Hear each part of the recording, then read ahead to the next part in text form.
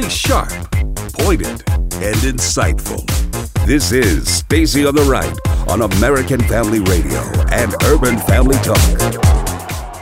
If there is anyone out there who still doubts that America is a place where all things are possible, America was founded on liberty and independence and not government coercion, domination, and control.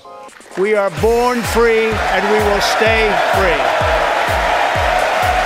Tonight, we renew our resolve that America will never be a socialist country. what magic wand do you have? A really strong job report to start the year, finishing really after a very strong year last year, 2.6 million jobs created last year. And here, the first month of this year, 304,000 net new jobs. That's more the economists had expected. And now, Stacy Washington. Welcome back to the program. Happy Friday to ya. So excited to see you here. Absolutely pumped up about it being Friday. I'm not going to lie. I worked pretty hard this week. Grateful to have been able to do so. But now, we're going to do this show. We're going to enjoy ourselves. And then we're all going to have the weekend. So welcome to the program. I'm just overjoyed to be with you. We have a jam-packed program for you today. We're going to be chatting with Jasper Fackert. He is the editor-in-chief of the Epoch Times. And you might have heard them or seen them on your radar recently because the president has been tweeting out some of their stories.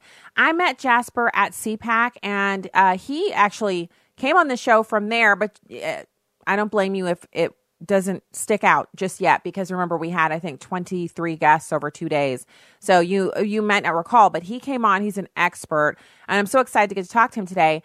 He's going to join us and talk about the Russia collusion. And I'm glad to talk about it still from the perspective of something that it's kind of in the rearview mirror, but not really, because the Democrats don't want to let it go. And I get it. I understand what's going on. It's hard to lose. It's hard to admit that you just gotten it wrong. Yeah, it's hard. But no matter, we're going to discuss that.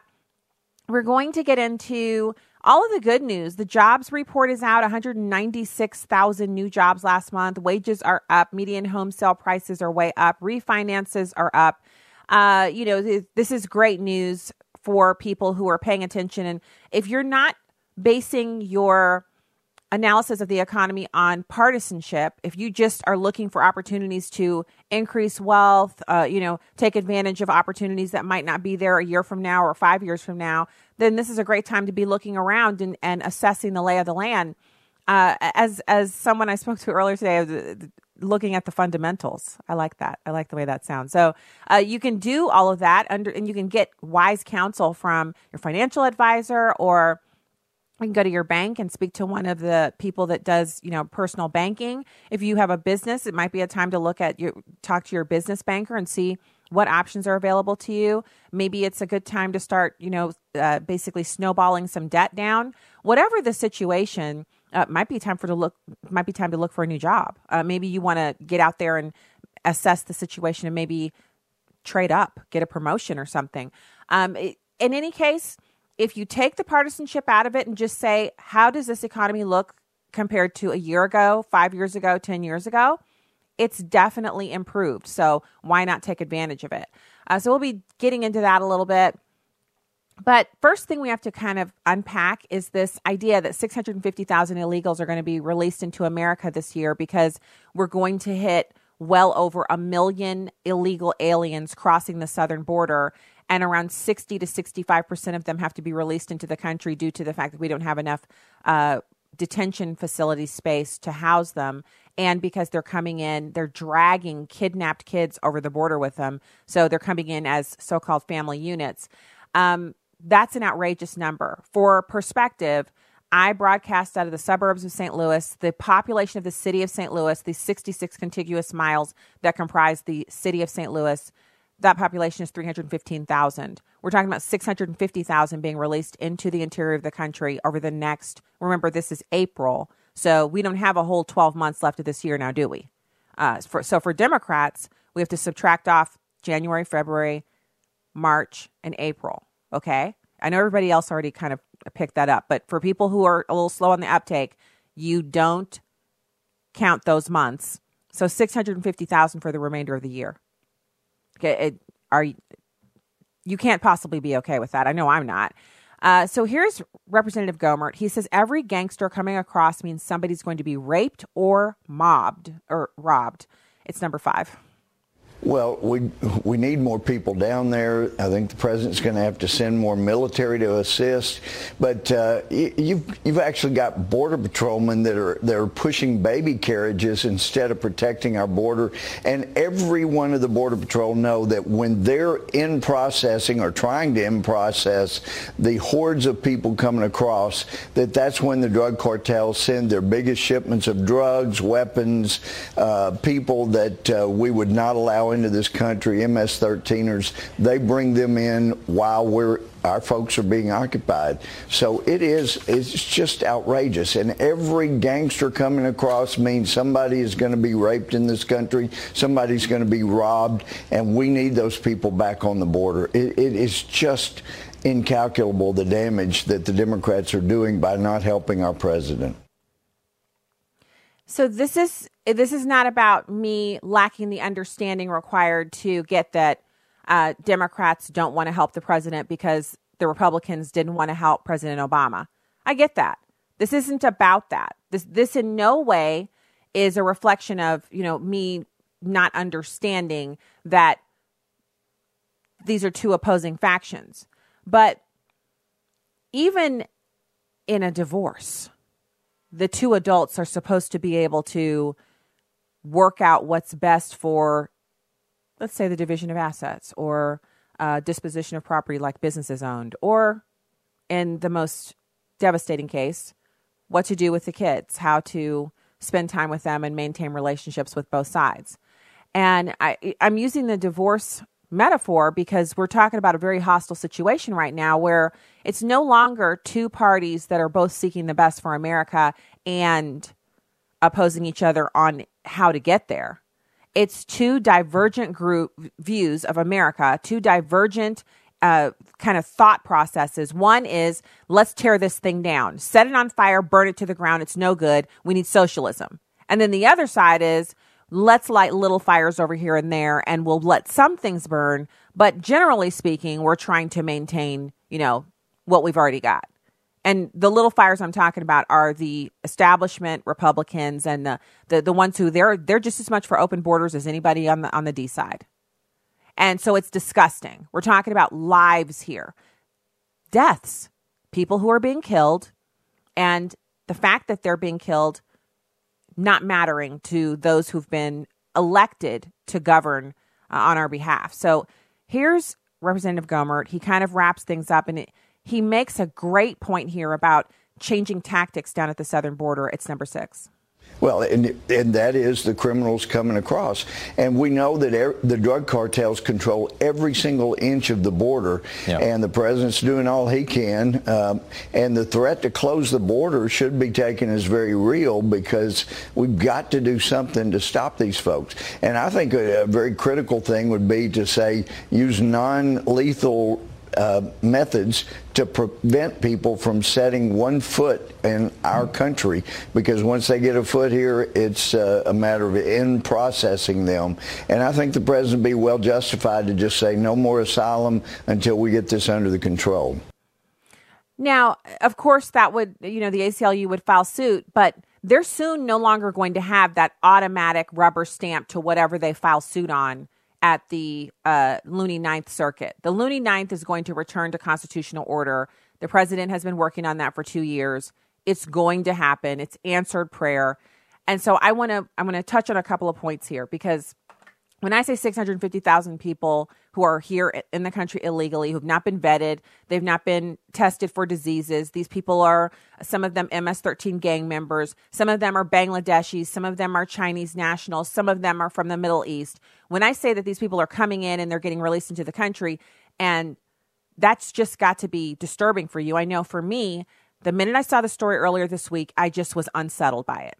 And it's just been there. Like, a pebble in the inside of your stocking, and you're like, you can't stop and change it because maybe you're on stage or you're in public somewhere and you can't stop and take the pebble out. So you just have to deal with it. And it's just been eating away. And I finally was listening to something on the news yesterday, and I just stopped and I said a prayer. And I just asked God to stop this because he can. There's nothing that's too great for God. So what I want to do now is, first thing first, sometimes when we get news like this and it just sits there, it can make the news itself and the people who are working against the better interests of Americans, it can make it seem as if they're winning and there's nothing we can do about it. And that is a lie from the pit of hell. So first of all, who are we? Who are we in Christ? We're accepted. We're children of God. We're God's friends. We've been justified. We are united with the Lord and one spirit with him. We have been bought with a price and we belong to God. We are members of Christ's body. We're secure, free from condemnation. We are assured that all things work together for the good of those that love God and are called according to his purpose. We cannot be separated from the love of God. We're free from any condemning charges against us. We have been established, anointed, and sealed by God. And we are significant. We are the salt and light of this earth. We are part of the true vine and a channel of his life. We have been chosen and appointed to bear fruit. We are personal witnesses of Christ. We are God's temple, and we are ministers of reconciliation. So that clears the slate. Now we don't have that, that fear that, how can this be solved? How can this be fixed? Then we have to be prepared to ask God in agreement with each other. And I know in this audience, we have agreement on the fact that it is not in the best interest of this country to allow people to come in the southern border without going through our proper channels and immigration processes and be released into the interior of the country, possibly never to ever leave America again. That form of illegal immigration completely destroys lawful immigration and people's desire to come into the country lawfully. And lawlessness and tyranny are not of God. I know we have agreement on that. So what I want to do now is I felt a sense of peace when I said that quick prayer. And believe me, at the moment when I said it, it wasn't even like I said, let me say a prayer. I just said the prayer in reaction to hearing that news story again. I've seen it online a few times. I heard it on the radio and I just said the prayer really quickly. And in that moment, I realized this is what we have to do. And so it's Friday. We have the weekend to go into. And I don't know about you, but I am not prepared to go into the weekend after working so hard this week.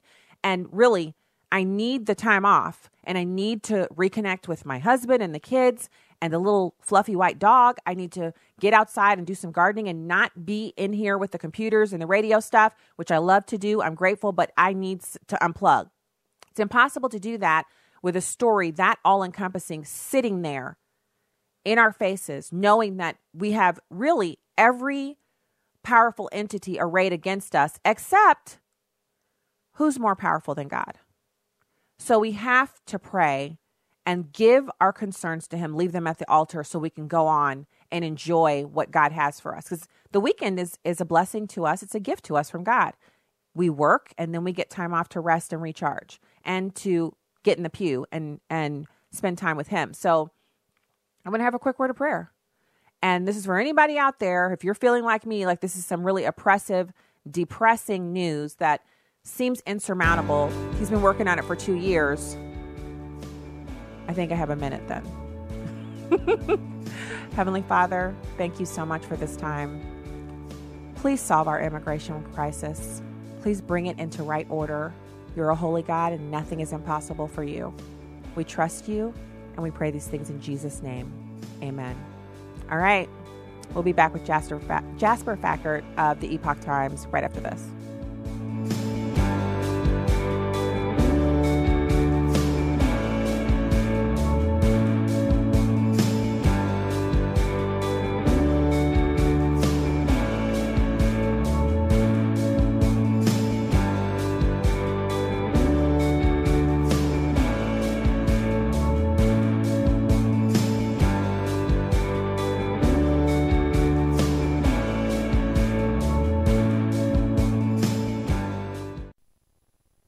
On the first day of the week, very early in the morning, We took the spices that we'd prepared and we went into the tomb. We found the stone rolled away from the tomb. When we went in, we didn't find the body of our Lord Jesus. Who took him? Where is he? Who took him? Why do you look for the living among the dead? Where's Jesus? He's not here. He has risen. Jesus was alive. He's alive. Jesus was betrayed, abandoned, mocked, beaten, and then crucified on a cross for sinners like you and me. The Son of God was buried, and after 3 days, he rose from that grave. American Family Radio encourages you to rejoice in the glorious reality that our God is a living God. Hi, I'm Crawford Loritz with a Legacy Moment. I have a friend who was once a well-known pastor. Some years ago, he committed the sin of adultery. He had to leave a thriving ministry in shame and embarrassment. Well, I'm glad to report today he's repented, and God has restored him. In fact, if you knew him today, you'd find a sweet, humble man of God, and he'd tell you quickly what keeps him close to the heart of God is the memory of his failure and the depth of God's forgiveness.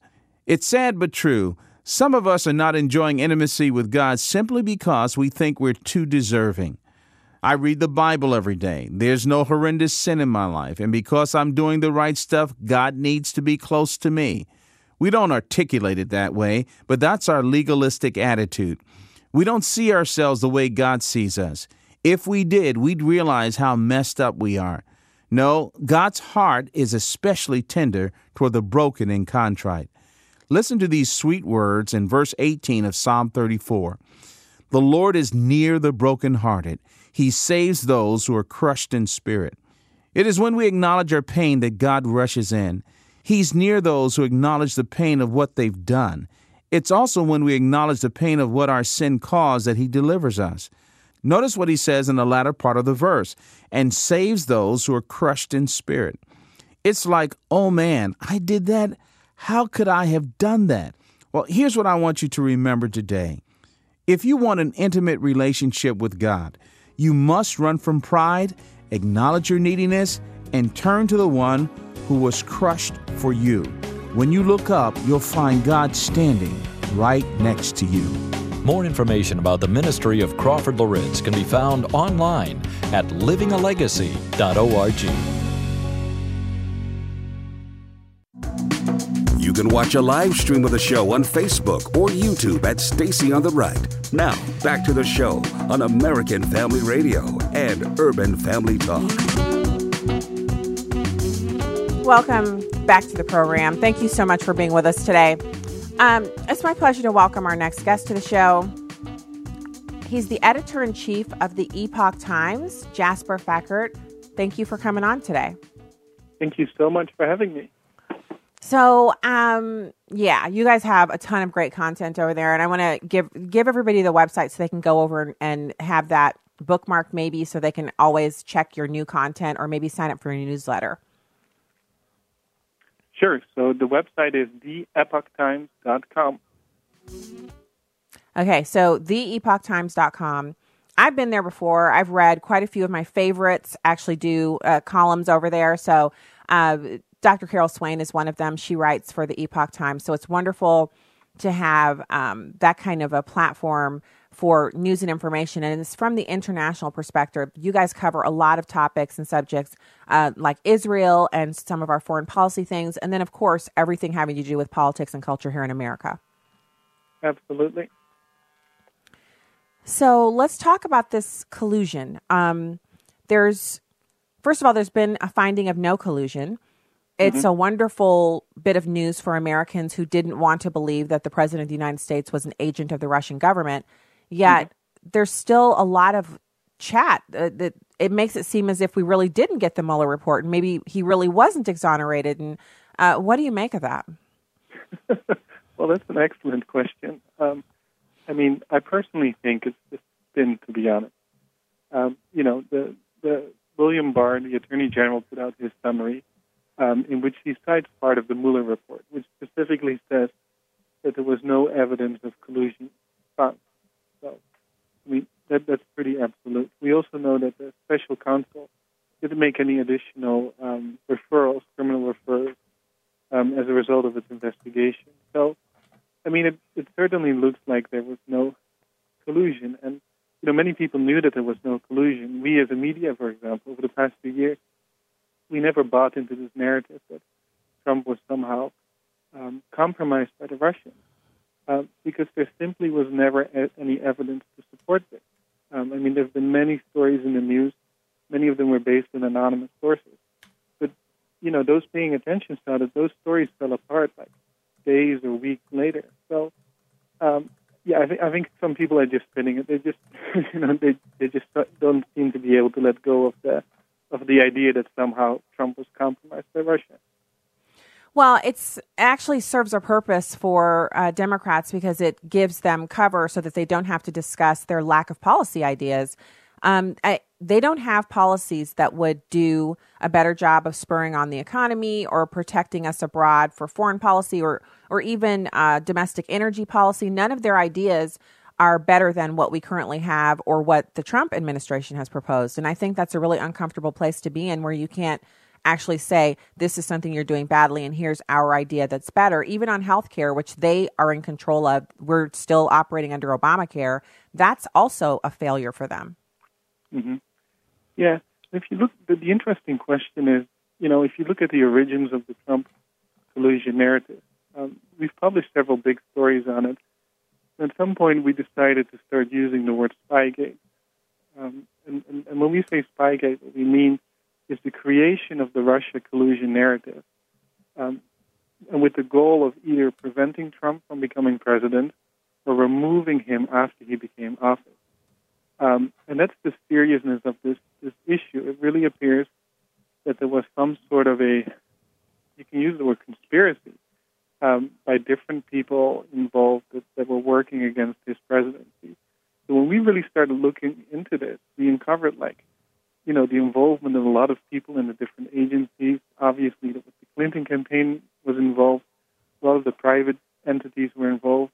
I'm sure many of your listeners have heard of Fusion GPS, a company that had been hired by the law firm Perkins Coie on behalf of the Clinton campaign and the DNC to produce the Steele dossier. And that Steele dossier was then spread systematically through these different agencies, to the FBI, to the DOJ, to the State Department, basically to create the reason for them to investigate Trump. So it's very concerning. Well, I guess so that's the next investigation, right? We've heard a couple of people, Lindsey Graham and Devin Nunes, have said that they want to look into that and possibly open another special counsel. Do you feel, Jasper, that would be wise, or should they just keep their powder dry and wait until the president hopefully wins a second term before they do anything like that? Well, this has to be investigated. I mean, this should never happen again. I mean, this time it was Trump. Next time, who knows who it is. If it is true that people from within the government, that our intelligence agencies and our law enforcement agencies were weaponized against the presidential candidate, I mean, this should never happen again. Yeah, this should be very thoroughly investigated. Some parts of it are being investigated. The DOJ Inspector General, Michael Horowitz, confirmed just 2 weeks ago that his office is still investigating the issue of potential FISA abuse, which relates specifically to the FISA warrant that the FBI got on former Trump campaign advisor Carter Page. So that is being investigated. But, from my perspective, all of this should be very thoroughly investigated because, it should never happen again.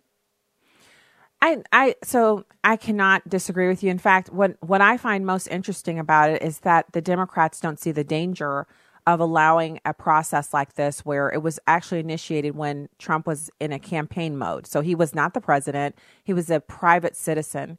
The danger of allowing this to stand and not be investigated and no one to be brought to justice is that, just like the nuclear option on judges for the Supreme Court, that was part of Harry Reid's thing that he abolished, and Mitch McConnell got on the Senate floor and said, you'll rue the day that you made this decision because one day we'll be in power again and we're not going to reverse it back. And Harry Reid just laughed and then went on into retirement, and that's exactly what happened. So if this was allowed to stand the way the Democrats appear they would like it to, we could see a Republican president or an outgoing Republican president launch an investigation into a Democratic candidate and ruin their life, ruin the lives of anybody who ever worked with them, the way they've done with a lot of the Trump. These are Trump surrogates and affiliates, people who really, had it not been for the campaign, they never would have been investigated, and their wrongdoings wouldn't have been uncovered. I'm not trying to justify what they did wrong, but it's the simple proximity to President Trump, then candidate Trump, that brought about their demise. I don't think Democrats want that reality when it's their turn. Mm-hmm. No, I don't think anybody would want this reality. And you know what the thing that's scary about this is? When we looked into it and we produced this infographic in October last year, and we really mapped it out, and just the sheer number of people involved in this, it's staggering. Like, we have over 100 people on this infographic who were somehow related to the Spygate scandal. A lot of the media were somehow involved because Christopher Steele, who I just mentioned, who had produced this dossier on Trump, he had been briefing the media on the contents of his dossier, and this dossier had been, spreading through the media. We also know from a deposition that was released recently from David Kramer, who was an aide to former Senator John McCain, that he had been talking to, I believe it was between 10 and 15 reporters. So, this wasn't just a small incident. It appears to have been a large effort to spread this information on Donald Trump in this case and to work against him. So the other thing that I think has really been beneficial to the Democrats about this whole investigation is that in the run-up to the fall of 2016 elections, I believe the Russia investigation and the fact that the Mueller report had not been completed enabled them to flip some districts, suburban districts, in their favor, and that's how they won the House back. I don't hear many people talking about that. Do you feel like your research and your, you guys have been investigating this for the whole time. Do you see that too, or am I off there? It's a really good question. I don't know. I mean, I think it's a reasonable assertion to make because, many people were thinking that the president had genuinely been compromised by the Russians. So, of course, it's going to hurt in the election.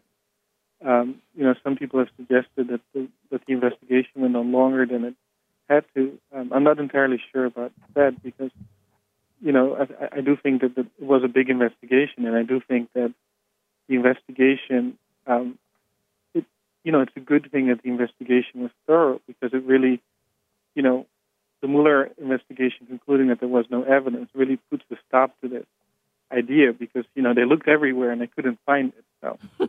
Right. So we saw the statistics, 2,800 interviews or something. I've lost track of what it was, but people were using it the first few days after the report came out of all of the resources that were available to him. And at no point did the president or the White House team say, you can't have an interview or you can't speak to these people. I think earlier this week, I played a bit of audio from the son-in-law, so Ivanka Trump's husband, Jared Kushner. He said he provided over 20 hours of live testimony, question and answer. And anytime they requested him, he showed up. So no one ever denied them anything they were looking for, and they still couldn't find evidence of obstruction or collusion. I mean, it's stunning that they weren't able to dig something up because everyone thinks Donald Trump is so dirty, when in reality, he's kind of squeaky clean. He is, you get what you get with him. Like whatever you see is what you get, which I kind of felt like that's what it was. But I even said on air, if he's guilty of anything, then, so be it, bring it out into the open. But a little part of me was kind of like, I just don't see it. I don't see him doing, underhanded dealings with the Russians. He doesn't have to. He had many opportunities to make money without doing it that way, without having the Russians like underwrite his campaign or whatever. Mm-hmm. Yeah, no, absolutely. So I think, in a way, again, because this narrative was so deeply embedded in our collective consciousness because it was said so many times. I personally think it really took something as big as this. I mean, sadly, because again, I've never seen the evidence of collusion, and obviously there wasn't any, and many people knew that there wasn't any. But I do think it took something as big as this investigation to prove to a lot of people that there really was no collusion, and I don't think anything short of it would have convinced them. And like you mentioned, there's still a lot of people in the media and whatnot that they'll say, oh, maybe the full report has something that. I mean, I just don't believe that. I mean, and we'll see that when the full report gets released. But yeah, they just seem to be holding on to this narrative. So. Well, I think also, Jasper, just logically speaking, and I've been saying this, and of course, I don't know what the future holds, but obviously, for Attorney General Barr, if he were to have, dumbed down the report or done a summary that left out an important detail that showed collusion or something like that, that would be such an embarrassment for him, and such it would end his career. But also, but also, don't you think, Jasper, if he did that the Mueller team would have immediately said the AG's summary leaves out some important points and we need to make those, in other words, how does he get away with hiding something in the Mueller report, in his summary, anything that's super important that points to collusion or obstruction, without someone else in the know, because there are plenty of people and there's been plenty of leaking, outing him and saying, there he goes, he's a Trump stooge, he's not telling the truth. Yeah, that's such an excellent point. I mean, you're spot on. I mean, it's just so illogical. In the days following, the release of the summary, I believe Barr already told Congress that he'll provide them with the full report. I believe it's mid-April. So, and he also acknowledged the public interest in this case and the importance for transparency. So, I personally believe that the report will be made public. You made an excellent point. It's not, if they grossly misrepresented something, obviously that would reflect very badly on the Department of Justice. I don't think that's the case. Yeah, I actually think he, he probably could have gotten it out faster, but he went over one more time with a fine-tooth comb because he's under such harsh scrutiny by the Democrats, and his confirmation process was fraught with, him having to promise he wouldn't obstruct the investigation and that he could be impartial. And so he actually had a really good reputation going in to his confirmation hearing from both sides of the aisle previous to this new wave of Democrats. He'd been well respected by both sides. So he just doesn't have any reason to hold anything back. And I think it's going to be like if you call the 2016 elections the original nothing burger, right? Because it was supposed to be Hillary and it turned out to be Donald Trump. So it was a nothing burger for the Democrats. And then you say that this Mueller report is like nothing burger part 2 years of investigating the president, finding nothing. Then the release of the full report is going to be like an even bigger, emptier nothing burger because they're going to be searching, looking for something that is not there. I think that's what it looks like. I completely agree. And honestly, being in the media business, it surprises me because, I really thought that, the Mueller report coming out and saying there's no evidence, obviously it's a major inflection point for a lot of media to question themselves, like how, why did they allow themselves to be so misled? But it appears that that's not happening. So, I think in terms of public trust, just, a lot of media have lost their credibility, quite frankly. True, but not you guys over at the Epoch Times. You guys are still blazing saddles. So, Jasper, we're growing. Thank you. Yeah, you're definitely growing. Thank you so much for joining us today, and I'll talk to you again soon, right here on the air on Stacey on the Right. The Epoch Times is where you can find him. I'll post the links on all the social media so you guys can find Jasper's work along with that of his entire staff over there. Great people. We'll be back with more right after this.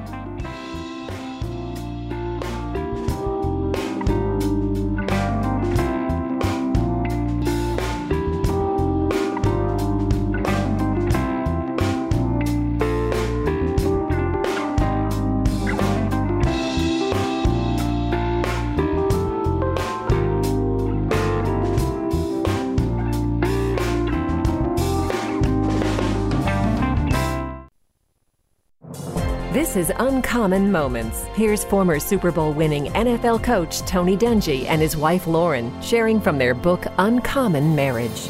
Building a strong marriage requires more wisdom, not to mention grace, than any of us have in ourselves. Lauren and I have discovered 8 core principles of an uncommon marriage. 1. Look to the Bible as your guidebook and to Christ as the living example for your marriage. 2. Stay in sync spiritually. 3. Manage expectations and appreciate your differences. 4. Work as a team. 5. Practice committed love. 6. Communicate well and often. 7. Don't run away from conflict. And 8. Support each other in serving others. Tony and Lauren Dungy, authors of Uncommon Marriage, learning about lasting love and overcoming life's obstacles together. Discover more at CoachDungy.com. What or who motivates you to live and do life? Whether it's the motivation of your business or being healthy and fit, many times the why behind many individuals' determination is because of their children or grandchildren or even a spouse. Their primary why is because of a fallible being instead of Jesus. I know you're probably saying victory. I'm sure Jesus is a reason too, but Jesus should be the only reason for our whys in life. Jesus says in Matthew chapter 10, starting at verse 37, if you love your father, mother, son, or daughter more than him, then you are not worthy of being his. But if we give up our life for him, we will find life in him. It is only because of him we can do the things he has enabled us to do. Have your why be because of the sacrifice Jesus made on the cross for you. With a heart for the urban family, I'm today's urban woman, Victory Hollyfield. Connect with us more at urbanfamilytalk.com. It's The Candidates with Brett Baer. Former Texas Congressman Beto O'Rourke announced he was seeking the Democratic nomination for president. O'Rourke's campaign raised $6.1 million on the first day after announcing. This is going to be a positive campaign. Amy Walter, national editor of the Cook Political Report. I don't live in Texas. I live in Arlington, Virginia. There were Beto for Senate signs in my neighborhood, okay? This sort of cult-like following. Josh Kraushaar, political editor at National Journal. Beto, the fact that we're calling him Beto, is incredible branding, right? Yeah. And you can't buy having people be interested in you or excited about you. And Mike Allen, co-founder of Axios and co-founder of Politico. O'Rourke, Beto, could be the next Obama, or he could be the next Howard Dean. And I don't think we know the answer to that yet. I think there's a lot of reason to be skeptical of his staying power. You can hear more of this series at foxnewspodcast.com or wherever you download podcasts. I'm Brett Baer. Welcome back to Stacey on the Right on American Family Radio and Urban Family Talk. Well, I think they're actually proving that they're basically rabid partisan Democrats who should not be investigating something where you have to have some degree of objectivity and fairness before you call people before committees. They obviously have none. They have no regard for the Constitution or the laws. I can show you letters from them that would be a joke in terms of total disregard for the attorney-client privilege, as if it doesn't exist. And now they want the Attorney General to violate Rule 6E, which is a federal felony, 5 years in prison. And they'd like him to violate possibly laws regarding classification, possibly damage innocent reputations. The reality is, I am absolutely confident that the Attorney General will put out a very, very complete part, if not all of it, whatever he can legally. And maybe they should change the law if they want to. And so that every grand jury, all grand jury testimony is just open to everybody. And there's no attorney-client privilege. So that is former mayor of New York City, Rudy Giuliani. And he's talking about the craziness of the demand to just release an unredacted report in its entirety. Now, let's be clear here.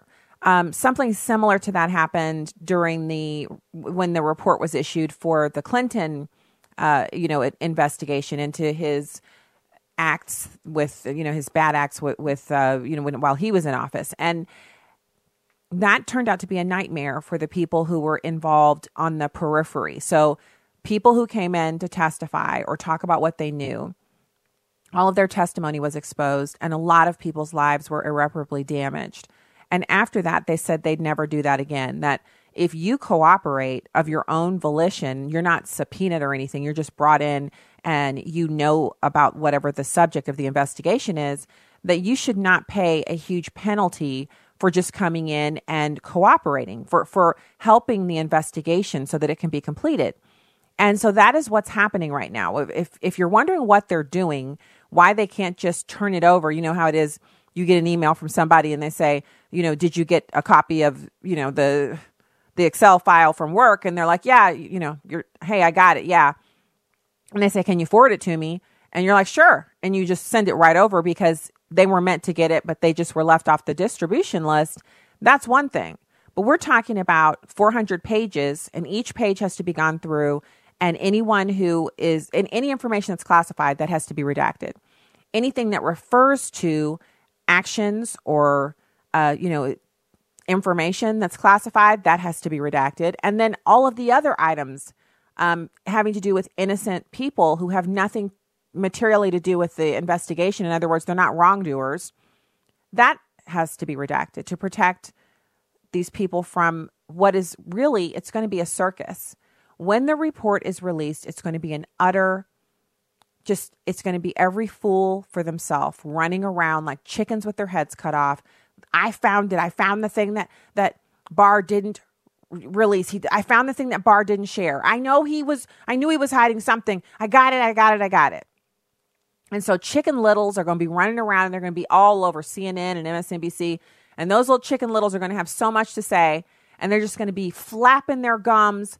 And anybody with good sense will have turned that off, and you'll be doing anything: knitting, crocheting, needle pointing, popping popcorn, trying out new recipes from the Greatest British Baking Show, whatever you can get yourself to do to get away from the talking nincompoops. I plan to already have some backup stuff, which honestly, I don't need to go any further, but out the front door there for the gardening stuff, because it's been cold for so long. By now I would have already at least put some stuff in pots, and I've done nothing. So I plan to and I don't mean I'll be gardening and listening to their drama, which I often will listen to live streams of news shows and stuff while I'm doing something else. Nope. I'm not. I will not allow these people to steal my valuable time by listening to them talk about the nothing that they're going to find in the Mueller report. Now, I know they're going to release it, and it'll probably be on a Scribd file. You can buy copies of, we already talked about that on the show. There are going to be a ton of people, like Dershowitz is doing a summary type preview type thing. He'll write the foreword, and then the actual report will be the book, and you'll be able to buy that on Amazon. And, I think some people will be purchasing that, not so much to read, but to have a copy because, of its historical value or whatever. I'm not saying I'm not going to go on and read some parts, but I'm going to let experts do the analysis. And if there's anything interesting to read, I will kind of allow that pointing to go on.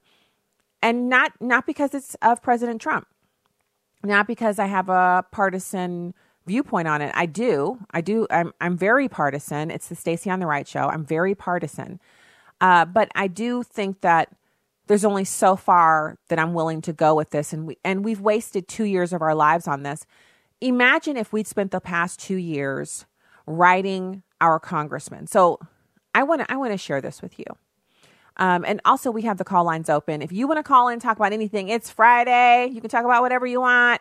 866-963-2037, 866-963-2037. So I had someone email me, and I won't share his name on the air. I'm not sure if he wanted me to do that, but he had this amazing suggestion. He said, we've spent a lot of time, we get outraged, and we do a lot of comments. And I'm not talking about the people who are on the live streams right now commenting, or people who come, sometimes to comment on my blog or send emails with like interesting information. I'm talking about the kind of outrage comments and tweets that we get involved in. And we've all been there, so I'm not judging. But he said that's a waste of our time because our legislators don't read the tweets or any of that stuff. They read the viral tweets, but it's so hard to get a viral tweet. You have to already be in that little circle where the biggest tweeters retweet you, et cetera, et cetera. And it's wonderful when it happens, but it doesn't mean you're changing any policy. And he suggested that instead of us commenting and doing all, Facebook postings and getting enraged and getting in arguments online with whoever, that we start writing letters to our congressmen, because they actually count the number of letters they get on a particular subject. So while they don't pay attention to what's on social media and everybody acts like it's so important, they do pay attention to how many people sit down and write them a letter, whether it's typed out on your computer or it's printed in email, an email that you type up and then print, or if it's a formally typed letter that you print out on your own letterhead, or if it's a handwritten note that you scribble off and sign and send to them with your home address on it, because it has to have your home address so they know you're a constituent. In any case, whatever form the letter arrives in, that is when you are making an impact. And I think for us as Christians, we're told to number our days. We're told to be careful of the time. We're told our days are short and our lives are like the grass that dries up and withers and blows away. We're like a breath. We're gone in a puff. These are metaphors for how short our lives are. And so we don't want to waste our time on things that are meaningless and do not bring any results. And so I read the email and I thought, I got to talk about this on the air, because I do say here on the show that we want to effectively manage our elected officials, those who are placed in authority over us, because we elected them, right? Because we don't have a system where, you're just born into a family and all of a sudden you're in charge. We elect these people. They actually campaign and ask us for our votes. So why not write them? Imagine the impact we could have instead of, 1,000 comments on a Facebook posting from a news site, which the politicians don't read those.